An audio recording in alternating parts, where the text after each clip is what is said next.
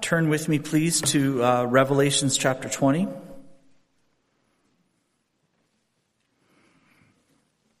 We'll begin at verse 1. We're not going to read the entire chapter. We're going to stop just before, or at verse 10. So we will not read beyond 11. And there's enough in here. There's lots in here. So we're going to have to try and move quickly if there is such a thing. Okay, Revelation chapter 20, beginning at verse 1. And I saw an angel come down from heaven, having the key of the bottomless pit and a great chain in his hand. And he laid hold on the dragon, that old serpent, which is the devil and Satan, and bound him 1,000 years, and cast him into the bottomless pit, and shut him up, and set a seal upon him that he should deceive the nations no more, till the 1,000 years should be fulfilled. And after that he must be loosed a little season. And I saw thrones, and they sat upon them, and judgment was given unto them. And I saw the souls of them that were beheaded for the witness of Jesus, and for the word of God, and which had not worshipped the beast, neither his image, neither had received his mark upon their foreheads, or in their hands. And they lived and reigned with Christ 1,000 years. And the rest of the dead lived not again until the 1,000 years were finished. This is the first resurrection. Blessed and holy is he that hath part in the first resurrection. On such the second death hath no power, but they shall be priests of God and of Christ, and shall reign with him 1,000 years. And when the 1,000 years were expired, Satan shall be loosed out of his prison, and shall go out to deceive the nations which are in the four quarters of the earth, Gog and Magog, to gather them together to battle, and the number of whom is as the sand of the sea. And they went up on the breadth of the earth, and compassed the camp of the saints about, and the beloved city. And fire came down from God out of heaven, and devoured them. And the devil that deceived them was cast into the lake of fire and brimstone, where the beast and the false prophet are, and shall be tormented day and night forever and ever. May God bless the reading of his word. Like I said, this covers a lot of territory, and we're going to do this flyover. So we're going to touch on certain things, but you're going to leave here hopefully hungry for more in depth, maybe more explanation. And that's fantastic, and I would highly encourage you to dig into the word, look into it, and study it more and more.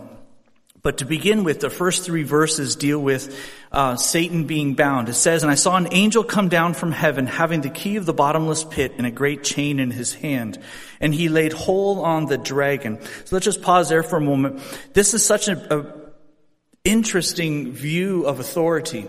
Have you ever thought about authority? We think of authority in this day and age, or power, in the sense of physical power, typically the power to move something. And yet here we see, this dragon who we've read in previous chapters, who is so powerful and so fierce and scary and so on. It says, I saw an angel come down from heaven, and he laid hold on the dragon. There's no commotion, there's no fuss, there's no battle, there's no struggle. He just lays hold on him. And this is a view into the authority that this angel has, and the authority that the spiritual world understands and fully functions in. Much, much different than us. We think only in terms of physical might, perhaps. Might makes right. And yet, this level of authority is something that we sorely lack. This understanding of who is in charge, who has the authority. And if you look at, especially in this time and age that we live in, authority is so poorly understood and so poorly respected. We need to learn the lesson here that we can see, that even though the dragon, who is so powerful in the earth, so fierce and has so much authority given to him at times, he was by an angel. Doesn't say it was the Lord Christ necessarily, although it may have been, but it doesn't tell us exactly if it was. But he understood. The authority was given to this angel to take hold of him. And it says, that old serpent, which is the devil and Satan, and bound him 1,000 years. Now, we've heard this phrase before. This is, if we look back to Revelation chapter 12, we see a similar time, when they use this phrase. It says, and the dragon was cast out. So this is talking now about the vision of the heavens. And the great dragon was cast out, that old serpent called the devil and Satan. And it says, which deceiveth the whole world. So here we have that same description, those same, the old serpent, which is the devil and Satan. And this time again, he is grabbed and he is cast into the bottomless pit, it says here. And shut him up and set a seal upon him that he should deceive the nations no more. In Revelation chapter 12, we saw that Satan was that old serpent, which is the devil and Satan, and he was cast out of heaven so that he could accuse the brethren no more. And so we see that diminishing capabilities here. First, he was before in the heavens bringing accusations against the children of God. And once that was robbed of him by the authority of Christ, by the blood of Christ, which answers all accusations against the children of God, he was cast out of heaven.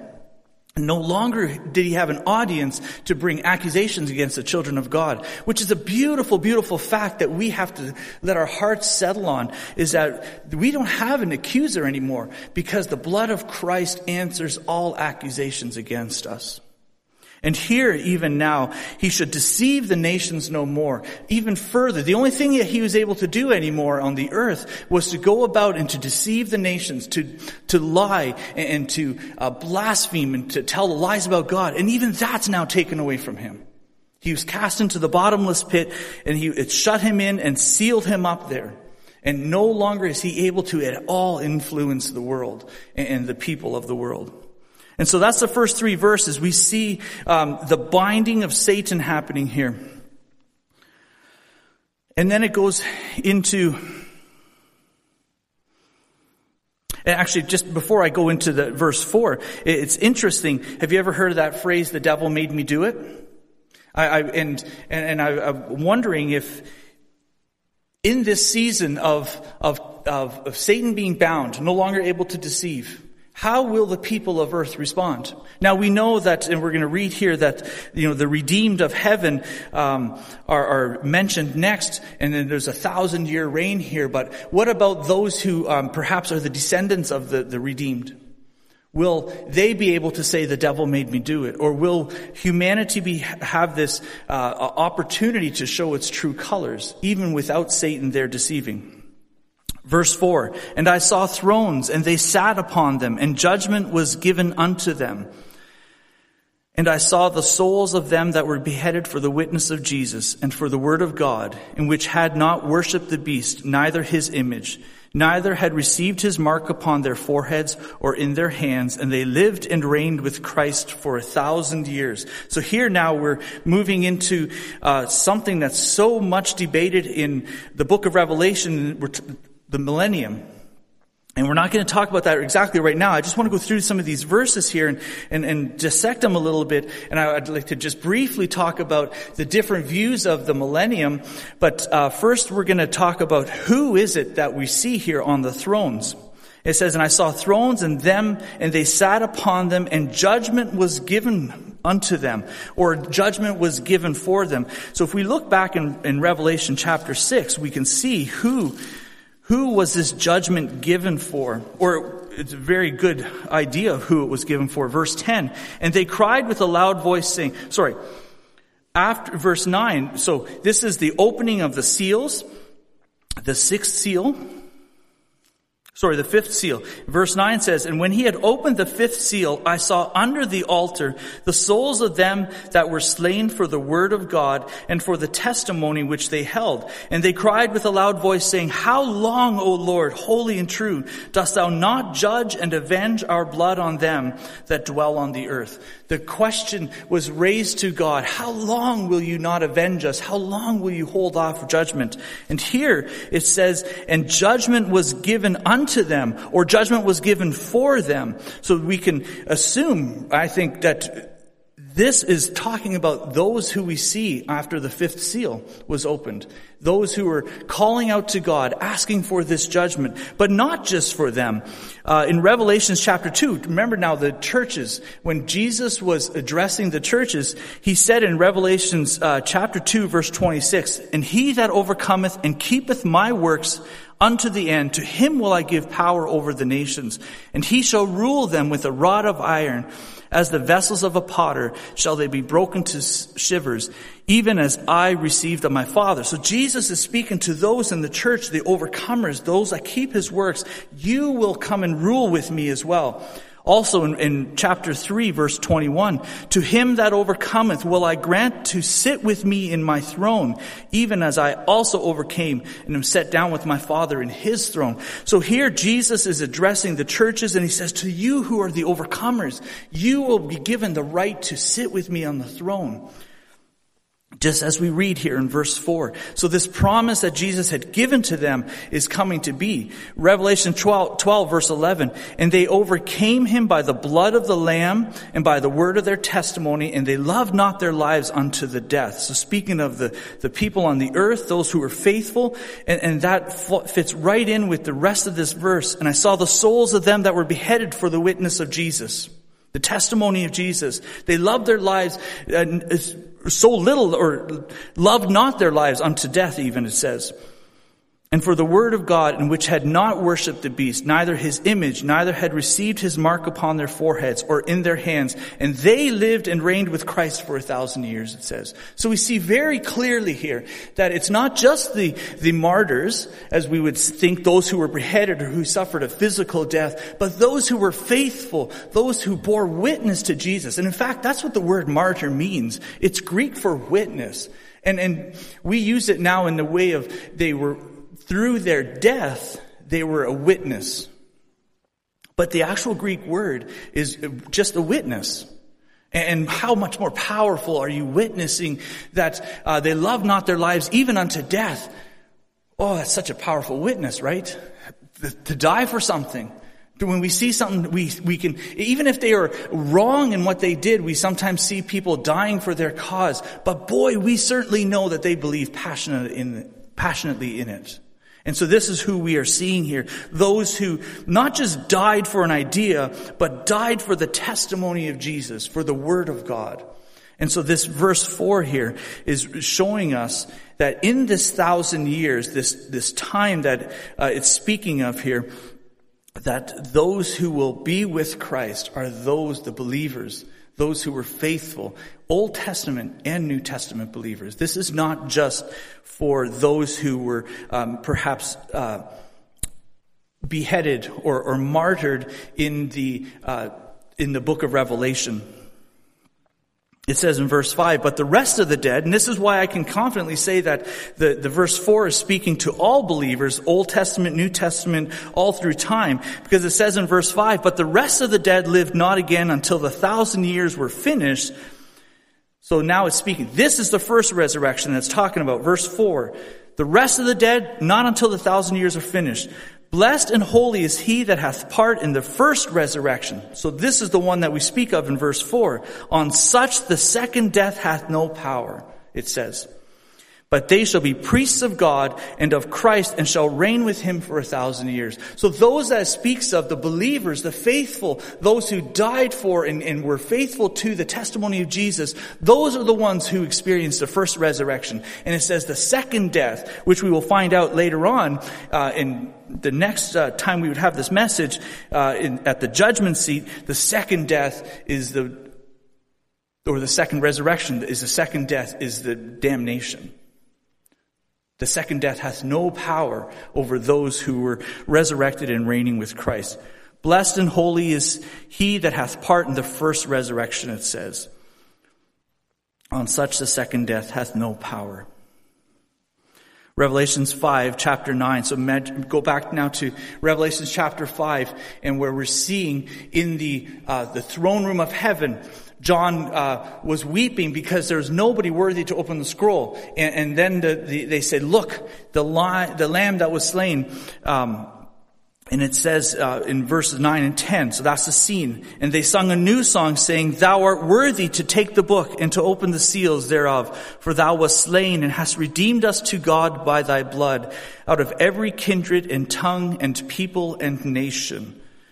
And hast made us unto our God kings and priests, and we shall reign on earth." This is the people that it's talking about, from every kindred and tongue and people and nation, and they shall reign on earth, and they shall become God's kings and priests, it says, even as it says here in verse 6. So this is the promise that was, and the new song that was sung in Revelation chapter 5 is now we're seeing the fulfillment of this.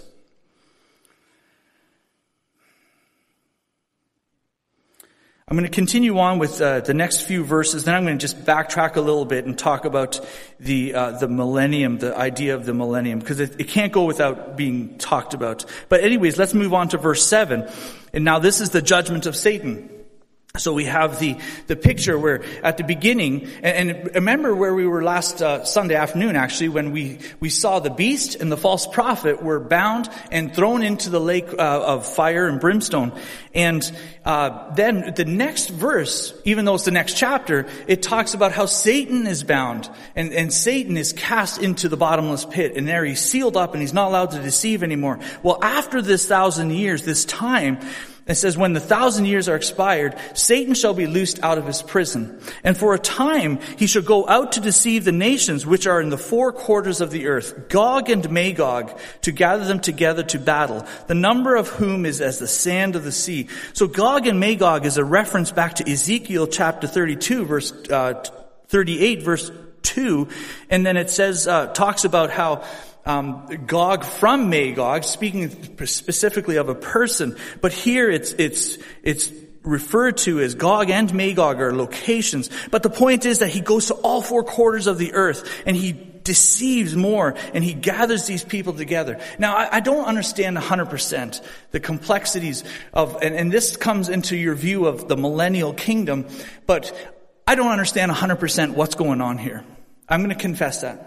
I don't know who he's deceiving exactly. Is it the descendants of those from chapter or verse 4? Is it, and again, this is all that depends on which way you lean towards when you're talking about the millennium, which view you hold. But I don't know who it is. But I do know this for certain, that they will be deceived and that there will be many of them. It says that they will be as whom is as the sand of the sea. Now, how many of you have been to the sea?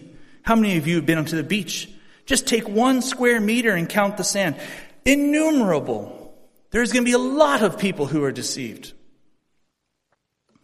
So now you imagine this immense gathering of people. And they went up on the breadth of the earth and compassed the camp of the saints about, and the beloved city. And I can only assume that that's Jerusalem.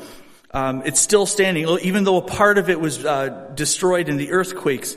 But here it says that beloved city. So let's imagine this now. Those who, the remnant, those of verse 4 are all gathered together and they are being surrounded by this innumerable crowd of people who have been deceived by Satan.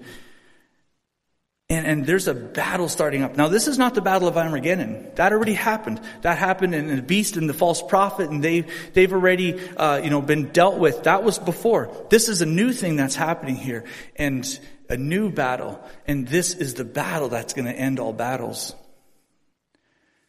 And boy, again, I think to myself, when in the world of drama, when you want to, hype a story, you want to build something up, right? Don't you want this to be so epic and you want it to be so, almost cliffhanger-ish? No, not at all. Because what happens next is the battle it ends. It says, and fire came down from God out of heaven and devoured them. Done. That's it. There's no battle. The battle that really wasn't a battle. Why? Because God in his ultimate power destroys anybody who is not part of his. And that's really important for us to remember, because, there's going to be times when, and I've iterated this over and over again, there will be times when we need to have settled in our hearts that God is in control.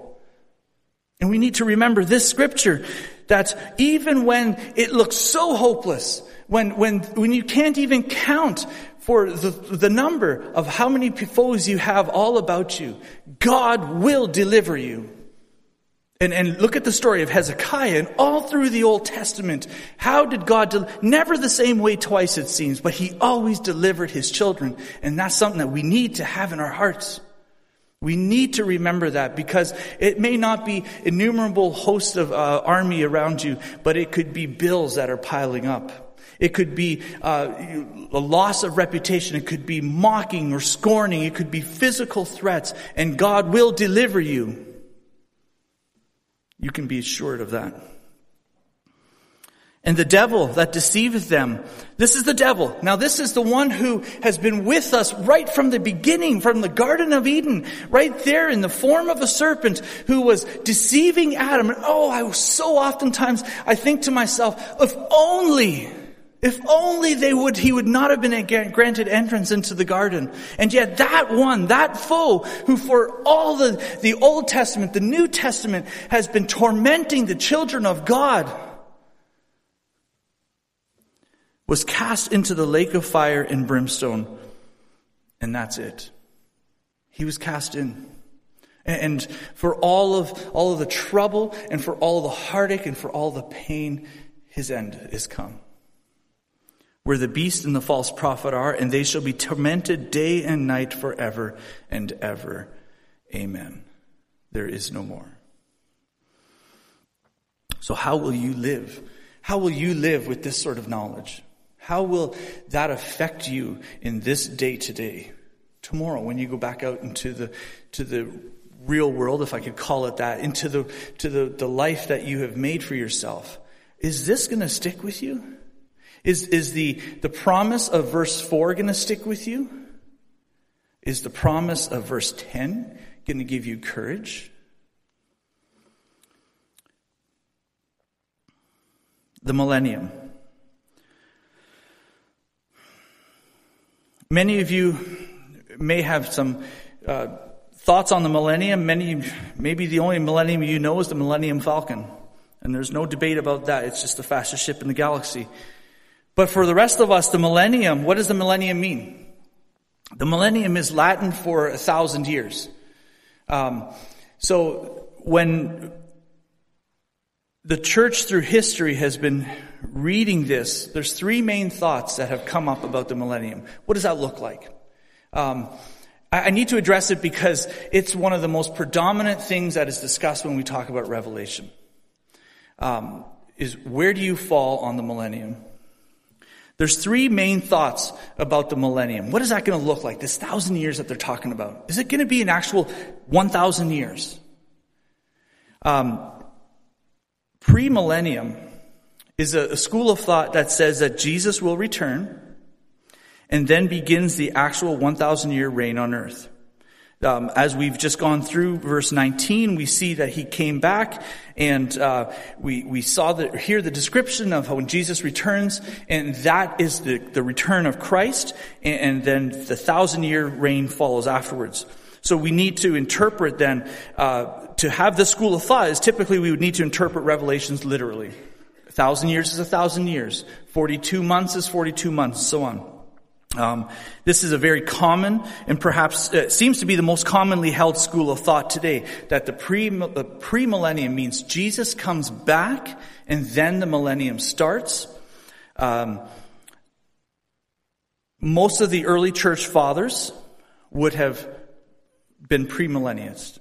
They would have fallen into this school of thought that Jesus returns and then Satan is bound and then the 1,000-year reign of peace and then Satan is loosed and deceives and is destroyed and then begins the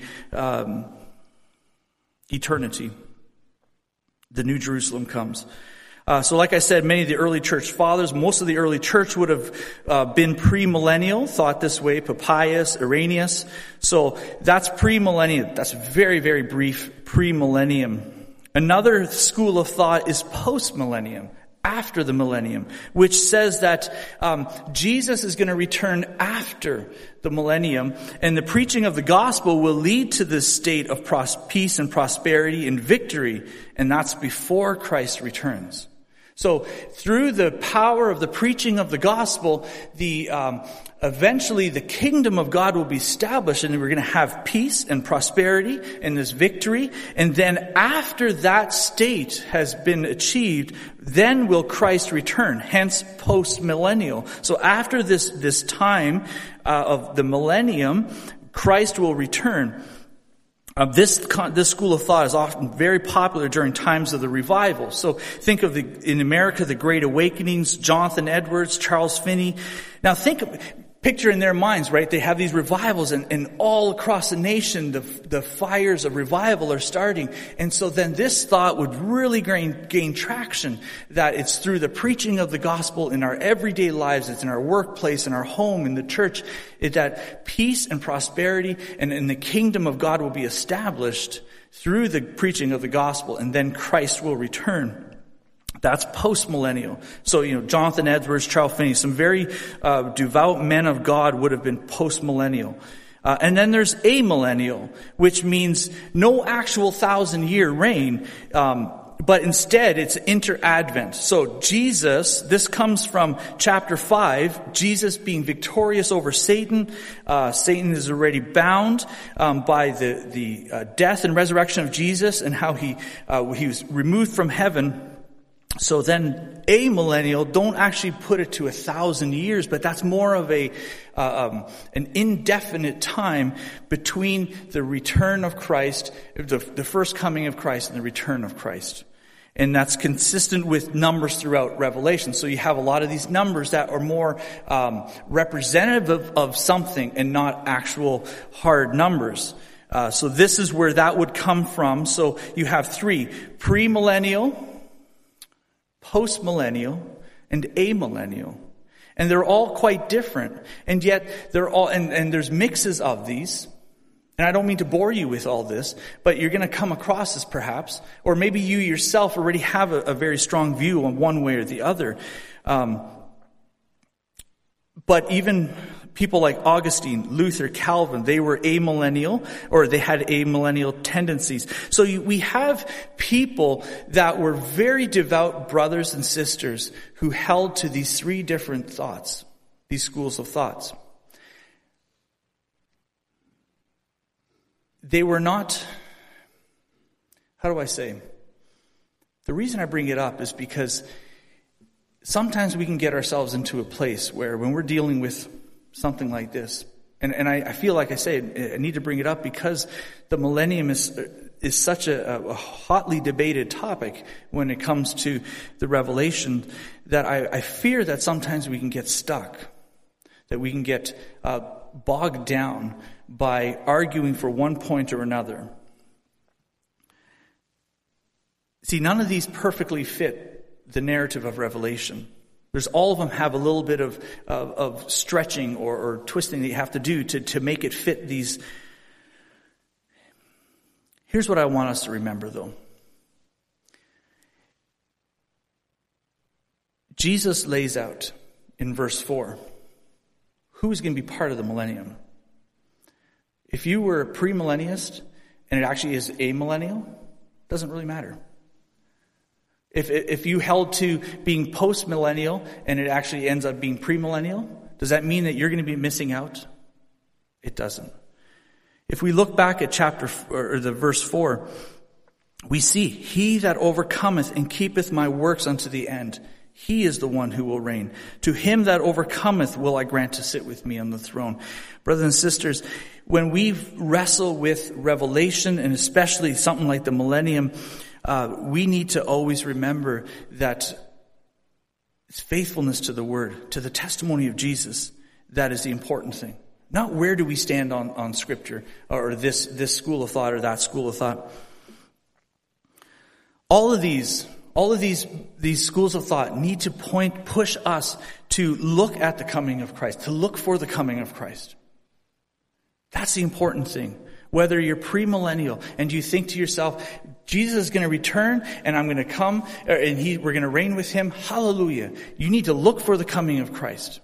And if you're postmillennial and you think that you need to keep busy and you need to be faithful and you need to be preaching the gospel, hallelujah. And because Jesus is coming, that's what you need to concern yourself with, that Jesus is coming. And if you're amillennial, what does that do to you? Do you long for the coming of Christ? Do you long for, or do you revel in the fact that he has already won the victory, that he is already King of Kings and Lord of Lords? We need to not be so concerned about which school of thought we lean on, but rather we need to be concerned about what does it do with us, or what does it do to us. I think of the many people that I would, even just as I speak with different brothers, I've come across so many different ideas of the millennium and the different things of Revelation. But I want to remind you, and I'll close with this now. Last week, Brother Judah was here, and he talked about 1 Corinthians 15. And the first few verses of 1 Corinthians 15 talking about how Jesus died and was buried and was resurrected. And he spoke about the resurrection. And this was compelling because I had to listen to it again because I missed this the first time, but we could talk about the resurrection. And we can solidify it in our heads, and we can so well establish that it's a historical fact and so on and so forth. But if that's all it ever does to us, if that's all it ever is that it's a fact, a surface level fact, as he said, we've missed it. And if we go through Revelation and the only thing we're concerned about is having the right interpretation, or not the right interpretation, but the right standing in the right school of thought and so on, and we've missed the boat. If my focus is so much, and I tend to be in the amillennial camp, but that I miss the importance of being looking for my Savior and longing for the Lord and living the victorious life. If my only concern is having the right theology and it doesn't change me, that's wrong. I've missed the boat. And what the Scripture does to us is more important than what we do to the Scripture. You can study and memorize and analyze and theorize, but if it doesn't change us, we've missed the boat. And so as we go through this Scripture now and we consider the hard things about this 1,000 years and the different theories perhaps. Maybe you've already thought about them. Maybe you've never thought about them. But the points that we have to remember are the things that we know for certain. And we need to let that change us. Because if all we ever do is just wrestle with the shallow facts of it, we've missed what the point is. We've missed sanctification. So let's worry less about knowing the facts and worry more about knowing Christ. Let's let the Word of God change us so that we can become sanctified and become more like Christ. Amen.